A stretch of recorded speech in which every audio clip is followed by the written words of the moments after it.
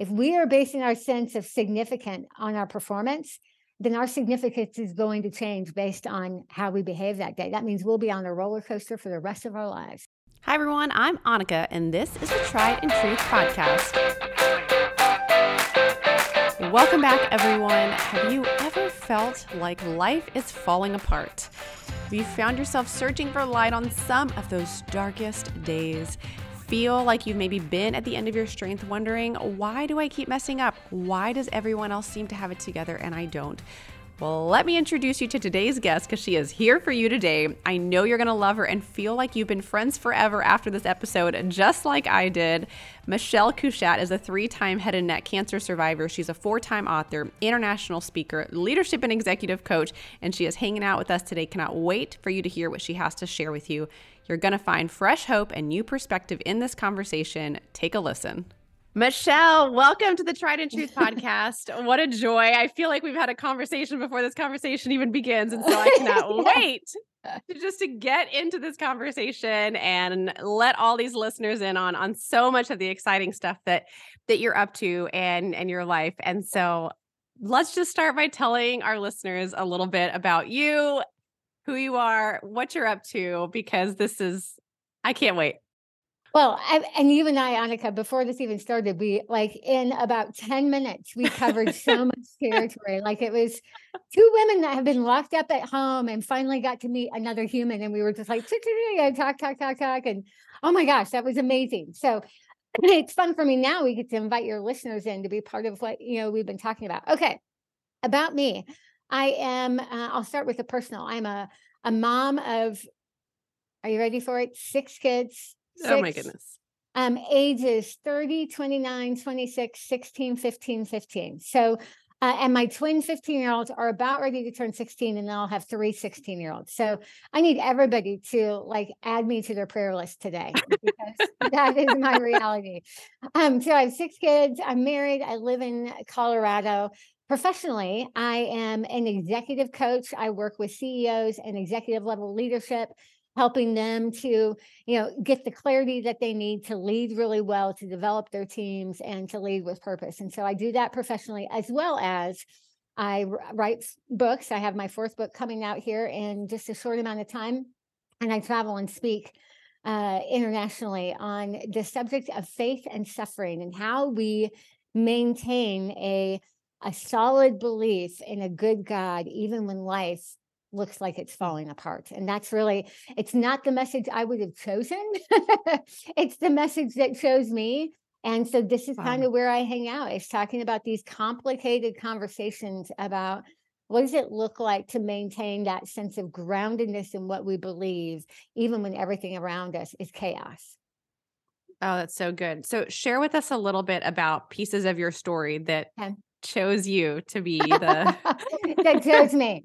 All right. And I'm going to give a very Cliff Notes version of this because it's, as you can imagine, I'm 51. There's a lot of life in that a period of time. To give you context, I was raised in a home. My parents, I was born about 9-10 months after my dad came back from Vietnam. So I entered the world as my dad was recovering from that and my mom recovering from that, because that was a huge impact back then. And I was born in the middle of that kind of chaos context. But about 6 months after I was born, 7 months after I was born, a friend of my dad's, a coworker, invited him to church. And my parents went to church, and shortly after that, they came to know Jesus and became Christians and decided to follow God. So even though faith was a new thing for my parents, I really don't have any memories of my life without faith being a part of that. And so I have this wonderful, rich history of faith and growing up in the church. However, it wasn't always perfect. As I was growing up, I had this kind of belief that Christianity was all about doing the right things, not doing the wrong things. And if you do what's right and avoid doing what's wrong, then God is on the hook to give you a great life. Like he's going to give you the American dream. He's going to give you the life that you've always wanted. And so I worked very, very hard to be a good person, to follow the rules, to love God, all of that kind of stuff. And I assumed that meant that I was going to, marry a Christian man, have a bunch of children, and have a happily ever after, except that's not what happened. And so this is where I'll give you some Cliff Notes version. I got married at 21, was in full-time ministry with my spouse. And then unexpectedly, after about 6 years, when I had a 1.5-year-old, I watched my husband drive away for the last time 6 days before Christmas. And just like that, I became a single divorced mom with no job. We've been in ministry. So what do you do? Right. So I had to reinvent myself. I had to get a job in the corporate world, an 8 to 5 kind of job to provide for my son. I was a single mom and sole provider now. As I worked through that whole process, and you can imagine the faith struggles with that, I kind of got over the hump of that. I met a man at the church I attended. He was a single dad. We thought, hey, wouldn't it be fun to get married and have this perfect, happy family? And yet I learned very quickly after we got married that step family doesn't look at all like a traditional family. It comes with a lot of complication and pain and hardship. You can't take all that brokenness and put it together in one house and expect everything to go smoothly. So then I wrestled through just the challenges of blended family with 3 boys, and still grieving the loss of my first marriage. About the time I thought I'd go over the hump of that, I had gone to a doctor because I had a sore on the side of my tongue that would not heal. And we all get those, so it was no big deal. I was young, I was active, healthy, but we needed to get it healed because it was painful. And on a Tuesday before Thanksgiving in 2010, I found out that the doctor called me and said that I had squamous cell carcinoma of the tongue, which is cancer of the tongue. Now, I didn't even know something like that existed. And here I am, a 39-year-old mom of 3 boys. I ran half marathons. I did triathlons. I was healthy. I ate healthy. I never smoked. I had no risk factors. And here I found out I had cancer and nobody could explain to me why. And so all I have to say, that first diagnosis ended up, even though it was incredibly emotionally difficult, ended up being the best case scenario with cancer. And the doctor said, we got it all. You have nothing to worry about. Except they were wrong. And cancer came back a second time, 3 years later, and came back a third time about 8 months after that. And so I ended up having the same cancer 3 different times. By the last time I had it, it was so advanced that they had to take out 2/3 of my tongue. They had to cut open my neck about 8 inches, take out my lymph nodes, my submandibular gland, blood vessels to kind of try to rebuild a functional tongue so I could eat and speak and swallow and all of that. Also cut open my arm, wrist to elbow again. To kind of basically what they were doing is I was kind of a Humpty Dumpty, and they had to do all kinds of different skin grafts and blood vessel grafts and things like that for me to be able to have some kind of functionality if I survived cancer. After the surgery, it was a 9-hour surgery where they did that to give me about 4 weeks to recover, including a stay in the ICU. And then after that, they started really intense chemotherapy and external beam radiation. And I won't go into all the gory details, but when you start shooting radiation at the face and the neck, the head and the neck, it's a whole different ballgame. It's pretty brutal. By the time all was said and done, and this was many, many months of treatment and recovery, I had burns from nose to chest, radiation burns from nose to chest on the inside and the outside of my head and neck. I had scars on my arm, my leg, my neck, obviously in my mouth. I had a feeding tube for 6 months. I had a tracheostomy to keep me from choking for 2 months. And I was utterly crushed in body and spirit. I mean, I was just on the brink. And doctors even said, we had to take you to the brink of death in the hopes of maybe saving your life. On the other side of that, and I haven't even mentioned the fact that in the middle of my last 2 cancer diagnoses, my dad was diagnosed with terminal pancreatic cancer and died. We foster adopted 3 kids with a history of abuse and neglect. And they were twin 4-year-olds and a 5-year-old.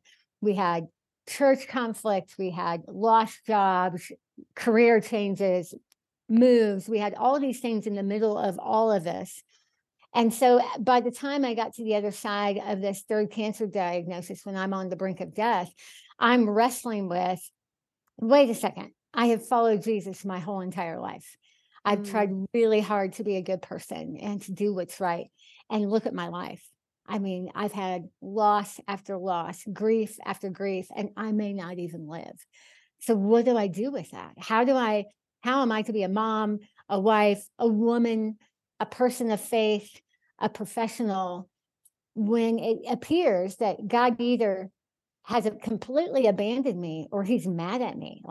What is this all about? It felt like literally my world was falling apart, and it was in many ways. And so that's kind of what has led me to this season of my life where I'm hanging out with people in those places because I get it. I get what it feels like to be at the complete end of your strength and to not know up from down anymore, to not know for sure what you believe anymore. Wow. I feel speechless. Like that story is incredible. Which kind of leads me to the fact that you've just written a book called A Faith That Will Not Fail. And Hmm. as you look back and reflect on all of this, being able to put a book out into the world of your story about a faith that didn't fail Mm-hmm. despite all of this, tell us a little bit about Yeah. what kind of launched you into how do I put this into words Hmm. in a book? Well, some of it is when you're in this place of what feels like complete and utter darkness, right? And so, if you live long enough, this is going to sound like really bad news, but if you live long enough, you're going to hit a point where things feel really dark and difficult. Suffering is one of those things that's inescapable in the human experience, and many of you who are listening already know that. Some of you just haven't yet had some hard things happen. But like I said, if you live long enough, hard things are going to happen.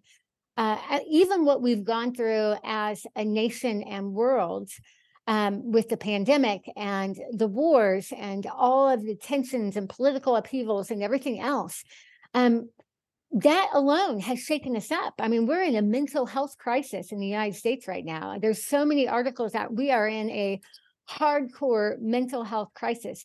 This is evidence of the fact that we're there. We're in that place where we're like, this is hard. This is really, really hard. When I was in that dark place, part of the challenge of pain and suffering is that you feel alone.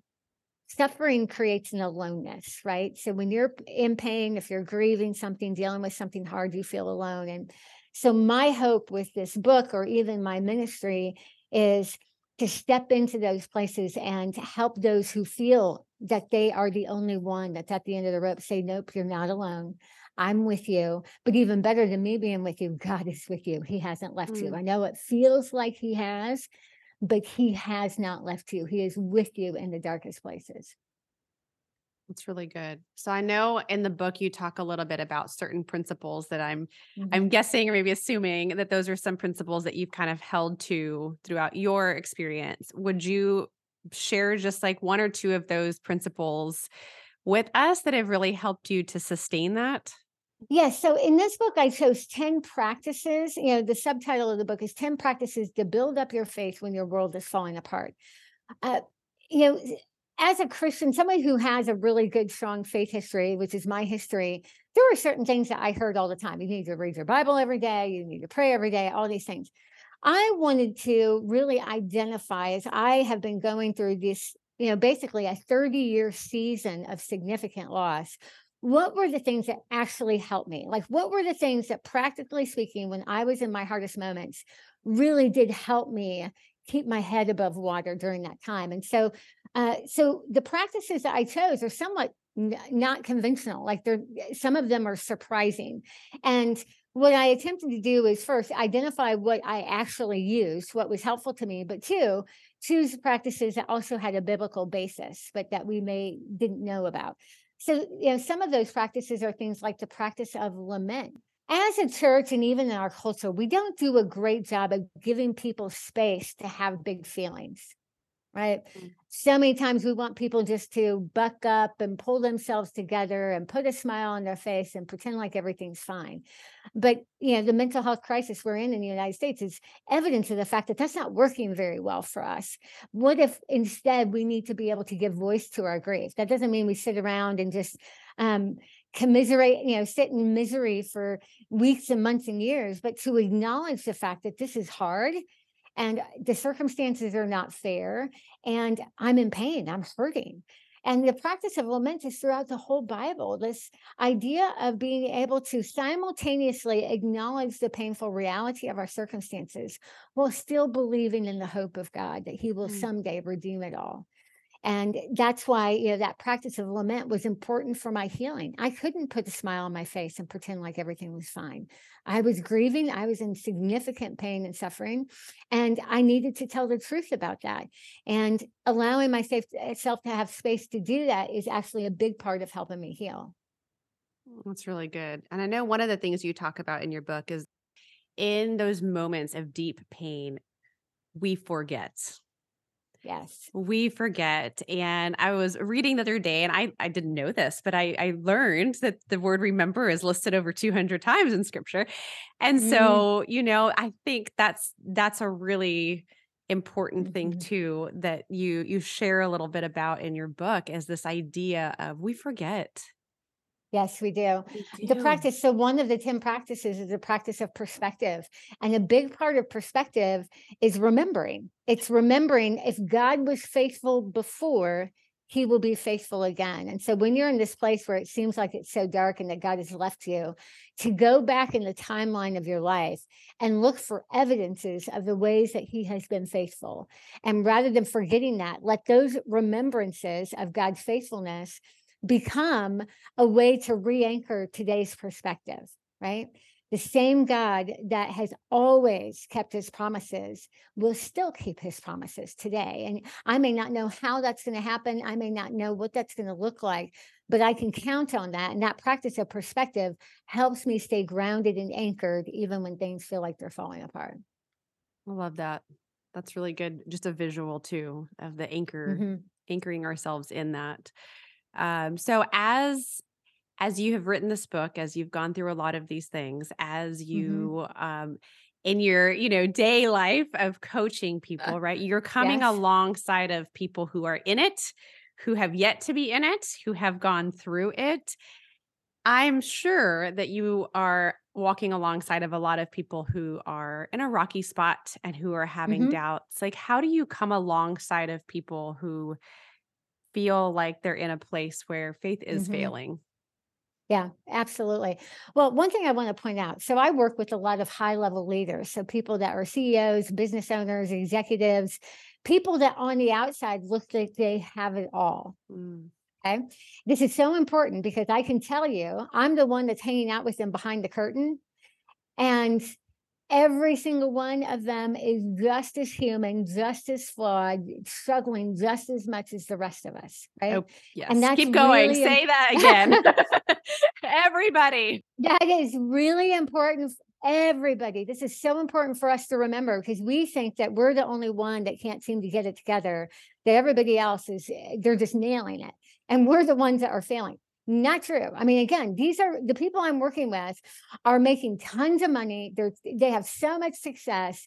They are well known. They are, they look like they're killing it. And yet behind the curtain, they're human and insecure and afraid and struggling just like I am, just like you are. Good And I reminder. think that's so critical for us to remember that the way that we are more similar than we are different.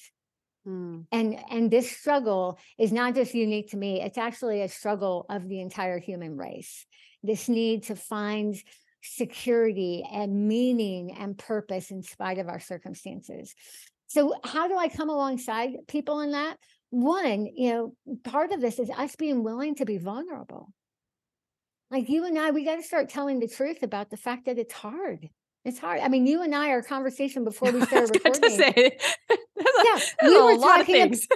a lot of things. We were talking about being moms and how hard it is. Yeah. I have 6 kids. I've been parenting for almost 3 decades, and most days I feel like I'm terrible at it. Like it's just being a mom is the hardest thing, and I feel like I fail more than I succeed. I feel like I say I'm sorry more than anything else. Mm, This is so important for us to be able to be vulnerable about that yeah. and say, I do not feel like I'm just slaying the mother thing. I do not. I feel like I really struggle. I'm still learning. I tell people the reason I have 6 kids is not because I'm good at it. It's because God knew I needed more practice. Yes, yes, I'm I right mean, there with you. Although I'm okay if there's no more kids. yeah, I wouldn't advise if you don't have to. Yeah. So, that vulnerability is so critical. I talk in the book too about the practice of community. We cannot endure real life in isolation. We cannot do it. This is why it's so great that you have this podcast, Annika, because it's a way for you to create community that's accessible to anyone, regardless of geography. And those of you who are listening, you know that. That's why you're here, because you needed the vulnerable community of people who can tell you, hey, you're not the only one that is struggling with this. We need to do this for each other. It's not just for ourselves, it's for each other. When I can honestly say motherhood has been a real challenge for me, and I can admit that, all of a sudden, 10 other people in the room go, oh, I'm so glad to hear that. I'm not the only one. But somebody has to go first. Somebody has to be brave enough to peel back the curtain from the perfect Instagram images and the perfect YouTube videos to show this is what it's really like. It's a challenge, but we're not alone. We can do this together.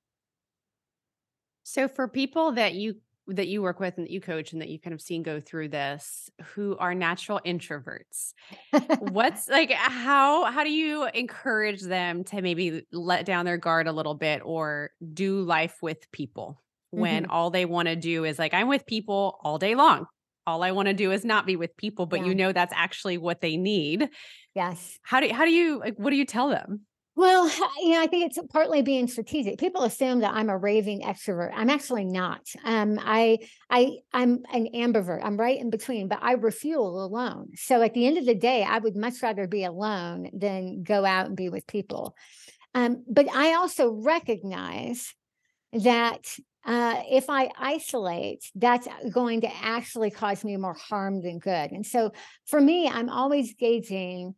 Am I isolating and self-protecting, or am I spending time because I just need to do some self-care? I need to do something to take care of myself. But I intentionally have places where I'm forcing myself to engage in community. So I have a women's Bible study that I'm a part of. I have another friend that I go out to dinner with at least once a month. Those kind of things. So I know they're on the calendar, and it keeps me from the temptation to completely isolate and self-protect and kind of stay in my bubble. So I would suggest, just kind of pay attention to yourself. Am I doing this because I'm afraid? Am I staying home, isolating because I'm afraid of connection, or I'm doing it because I need the self-care tonight? And if I do the self-care tonight, then I'm going to engage with community in this way tomorrow. Well, that's a good reminder. A good truth right there. Identifying the things that are fear driven versus life giving. I think that's the Mm. practice that we need to do. Am I making this decision because of fear, that fear is driving this decision, or am I doing this because it's giving me life? And being able to identify that and get more and more clear about what is delivering life and what is fear based is really important to help us make proactive, um, conscious, intentional decisions about what is good for our soul and our body and our mind versus doing things out of fear. It's really good. I want to unpack something that you share in the book Okay. because yes, what it said is just really interesting to me. But you talk about this idea that shame steals significance, Yeah. and I think in a world where you mentioned this a little bit ago, like everybody's looking for the same things, that significance, Mhm. that purpose. Mhm. Can you talk to us a little bit about what you have found of just this idea around the shame that robs that Yes. sense of Yes. purpose? This has been a lifelong struggle for me. So, um, and without going into too much detail, I've been in some relationships where shame was used to control. So, if you've ever been in a relationship with a friend or a coworker or a boss or a spouse or a parent or whatever, where they use negative words or criticisms as a means to control behavior, right? It's really easy then to assume, rather than having a secure identity, to assume that I'm bad. I'm a bad person. Or let's say you have a day where your mothering isn't the best that it could be. You lose it. And you go from being, boy, I had a bad day, to being, I'm a bad person. Right. And when we start going to this narrative where we assume that we are bad, that there's something horrible about us, that we are unworthy, that we are unlovable, that is in direct opposition to what God says about us. Right? In Isaiah 43, you are precious and honored in my sight, and I love you. That's what God says about us. You are precious and honored in my sight, and I love you. That's truth. Shame, however, says, nope, you are bad, you are horrible, you are unlovable. Nobody else would love you. Nobody else would put up with you. Those are indirect. We've got truth over here. You are precious and honored in my sight. And we have, no, you are bad, you are awful. Those are in opposition to each other. And what God is trying to say is, you are significant because you are made in my image. Shame is like, no, you are an accident. You are a mistake. And so what we have to do is identify when that shame message is robbing us of the significance that God has already declared over us. Yes, we are, yes, we make mistakes. Yes, we sometimes blow it. But there's a difference between us having a bad moment or a bad day or making a bad decision and us being at our core bad. But if we are made in the image of God, if we are fearfully made, as Psalm 139 talks about, that we are made, that we are woven together. If that is true, then we need to sit very grounded and confident in that identity, because that identity isn't based on our performance. It's based on our position as a child of God. If we are basing our sense of significance on our performance, then our significance is going to change based on how we behave that day. That means we'll be on a roller coaster for the rest of our lives. However, if we can get grounded on the fact that our identity is in our position as a child of God, that doesn't change. Even though our behavior may change, our position is secure. And maybe just kind of think of that anchor analogy that you gave earlier of just anchoring ourselves on that truth. So when all the waves come and the lies come and all the Yes. feelings come, but also just made me think of like anchoring myself on that truth as a mom, and giving my kids that anchor too. Because I think sometimes we don't realize that as a parent, we shame our kids when things don't go the way that they should. And so, I think just being very aware or increasing my awareness of the truth that they're anchored on and the negative power of shame and how I parent, and how I love my kids. So thank you for that. Yes. That's a really good visual for me to hold on to today.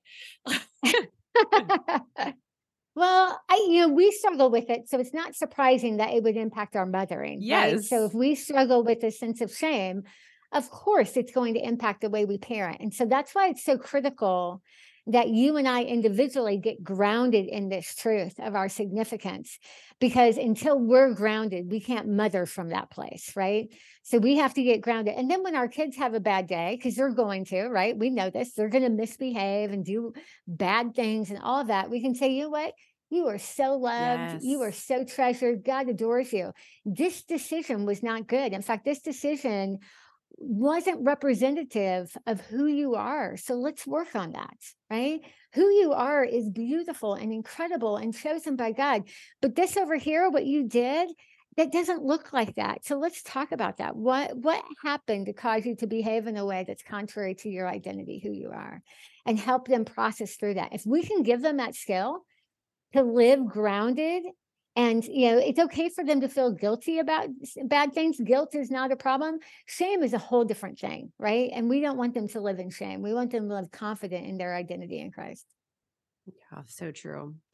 Okay, so as I'm curious, as a mom of 6 kids, 3 teenagers, Oh and my we gosh, talked help about this me. earlier, this like boy clump on the front end of the 3 Yep, boys. And now, here going through so much of what you've gone through, authoring the books, coaching all these individuals yep. along the journey. Is there something that you feel like you wish you would have known sooner for all of us who are listening, that you Mm. just feel like, gosh, I wish I would have known this or realized this truth earlier in this journey. Yes, and this may even sound a little fluffy, but it's so critical and it's so powerful. I wish I would have understood that um, God actually likes me. Mm, You know, that He's not sitting up there going, "Well, I had high hopes for her, but she's really missing the mark." I wish I understood that God really, when He looks at me, that He is moved by love and compassion and kindness. He's still holy, he's still, all of those kind of things, but that He doesn't look at me with disappointment, that He looks at me with love and grace and compassion and kindness. That right there, if I would have understood that earlier, it would have changed a whole lot of the way that I mothered, the way that I operated, my fear-based achievement, my need to always try to prove myself that I'm good enough, I'm strong enough, all of that. I could have rested a little bit more in the fact that, you know what? I don't know why, but God loves me. It's crazy, but it's true. This is so radical. And I'm guessing there's a few people listening that are like, yeah, yeah, I've heard that before. God loves me. No, I don't think we really get that, because if we really understood the fact that the God of the universe truly loves us radically, wildly, unconditionally, extravagantly, it would change how we operate. mm. It would change how we wake up and face each day. It would change how we respond and react to hard situations. I mean, that would be so anchoring. So that's probably the biggest thing that I wish I knew. Coupled with the fact that, you ready? This is the other part of that. It's okay to make mistakes. Yeah. Um, I am such a perfectionist. I think it comes from me being a firstborn female. I'm such a perfectionist. I want to do things right all the time, every time. And I did not give myself permission to make mistakes. And as a result, it made me a highly critical and at times controlling person. Right? Those of us that feel so much pressure to do it right can be critical and controlling. I just raise my hand. Nobody else has to raise their hand, but that's just the I'm reality. raising my hand. I'm just telling the truth. Um, if I would have understood the fact that um, mistakes are actually a fantastic classroom. In fact, we learn far more from our mistakes than we learn from our perfections. Also, mistakes make us approachable. They make us compassionate. They add humility to the way that we live. And it's not that we want to go out and intentionally make mistakes, but I wish I would have understood that a mistake is not the worst thing that could happen. Okay. My mistake is not the worst thing that could happen. The worst thing that could happen is my own arrogance and pride and hard heart. That is the worst thing that could happen. And my mistakes actually make me softer, teachable, humble, able to learn from God and the people around me, that is actually a part that makes me human. And that would have been, gosh, I wish I could go back 30, 40 years and have understood that. I have a phrase that I have on a Post-it note that I often keep by my computer as a reminder. And it came from a counselor of mine that I've had for 12 years, who reframed this for me. I went into a counseling appointment several years ago, and I just felt like I was failing. And I'm like, gosh, I blew it. I failed. I'm so mad at myself. She goes, can we reframe that? She goes, rather than telling yourself that you're failing, why don't you say, I'm learning? That's good. And so I put those two words on a Post-it note to remind myself, guess what? I'm learning. I didn't know that before. I know it now. I'm learning. And so then all of a sudden now, even my mistakes and failures become a classroom that help make me a better woman, wife, mother, professional, all of it. And that it's not wasted. That's so encouraging. And I hope for anyone who's listening that they find just freedom in that today. I feel like we all just need to take that deep breath and say, I'm learning. I'm learning. I'm learning. Whatever Yeah. the office or home or the conversation held for you this morning that just left you feeling depleted or discouraged or defeated, just tell yourself, I'm learning. Mhm. I'm learning. Oh, that's so good. Okay, I want to ask one additional question before my final question. Okay. So sorry, I feel like I have so many questions. Oh, no, it's okay. I love it. This Okay. is a great conversation. This is the kind of stuff that I wish I would have had 30 years ago, right? Uh, To be able to listen to this, and it would have been so helpful to me. Tell us everything that you've ever known. Yes. I think that you mentioned this earlier, we're all going to go through hard seasons and our hards Yep. are all going to look different, which doesn't Yes, mean that they're not just as hard, right? We're all going through something hard right now. And I think we need to put that out there too. Cause I think sometimes people feel like, well, I don't want to talk about it because it's not as hard as what you're going through. And so I'm going to pretend like it's all good, but it's hard. And so I think it's in all these hard. Yeah. seasons of hard, how do you differentiate between like holding on to truth versus this idea of toxic positivity where I'm just going to Yeah. tell myself good things just to muster through Yep. there?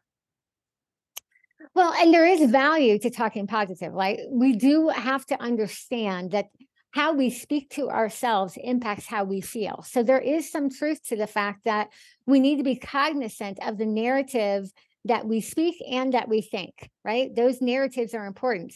However, there are verses in the Bible that talk about rejoice in all things, be thankful in all circumstances.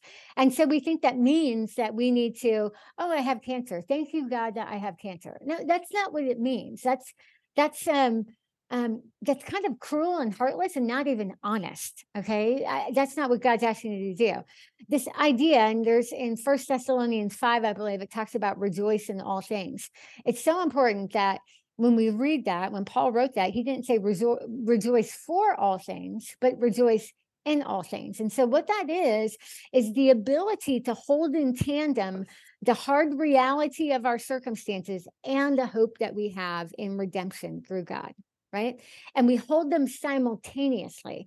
We often think that acknowledging the hardness of our circumstances is mutually exclusive to having joy, that we can't have both at the same time.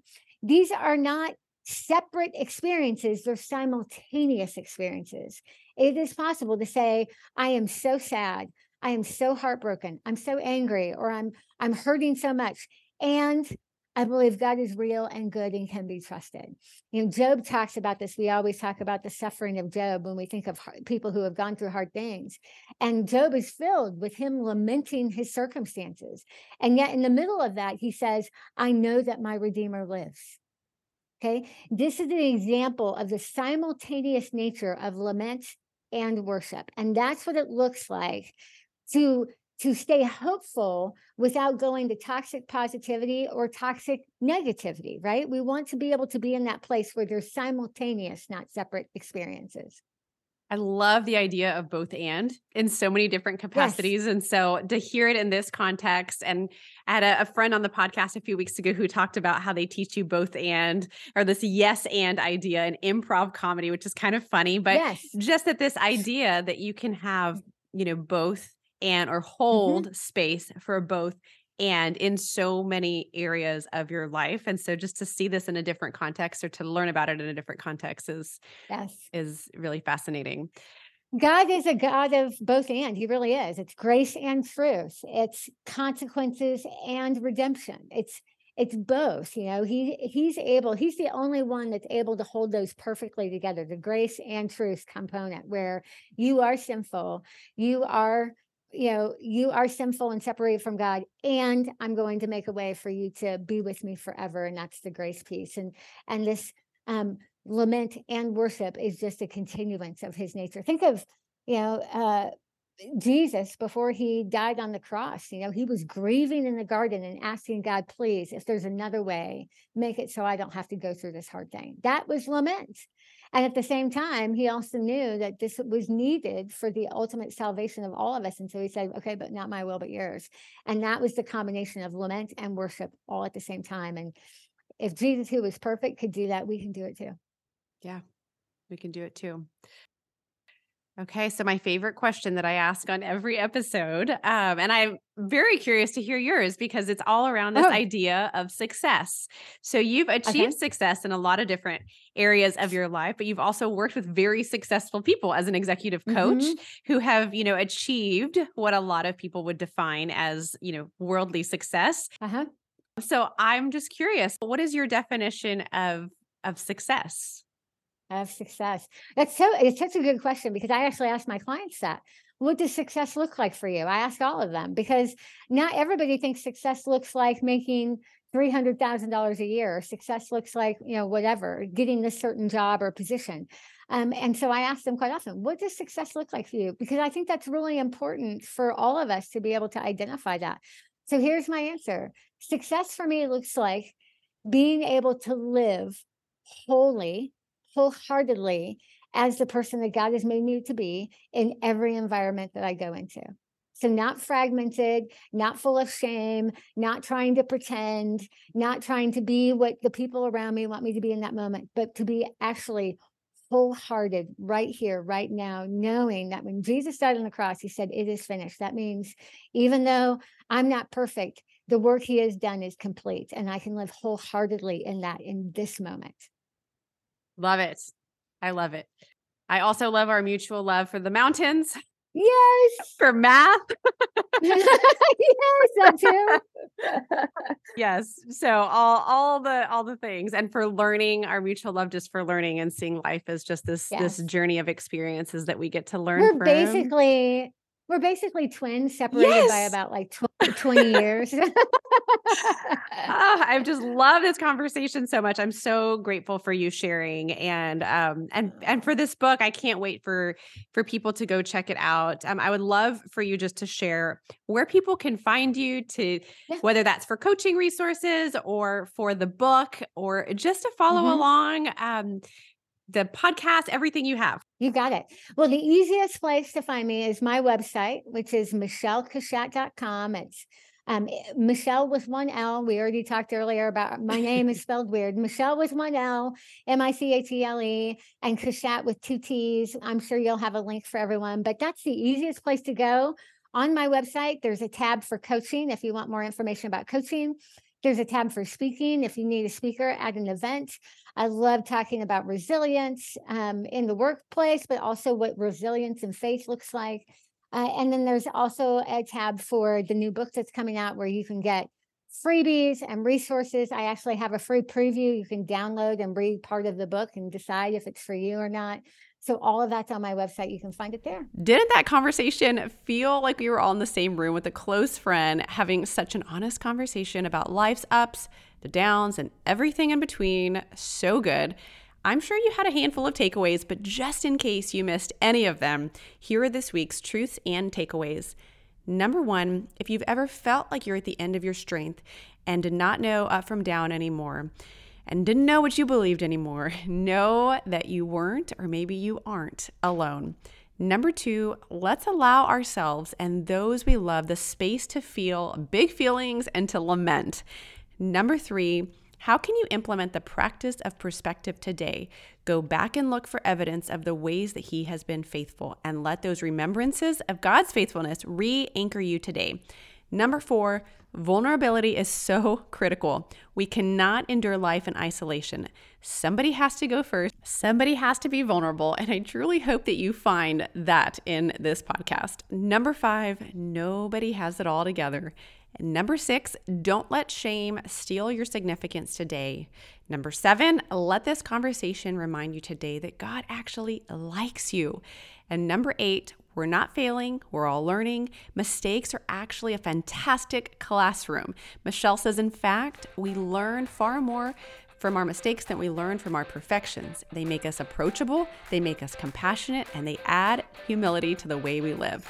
Well, I'd love to hear what resonated with you, what you felt encouraged or inspired by. So send me a DM on Instagram or email me at hello@annikafisher.com, or leave a review on Apple Podcasts and share your feedback there. You can click on the show name, scroll down, and you can see all the details there on how to leave a review. Thanks for tuning in to this week, and if you haven't already, be sure to subscribe. You don't want to miss out on any of the life-giving conversations yet to come. Thanks for spending your time with me today, and until next time.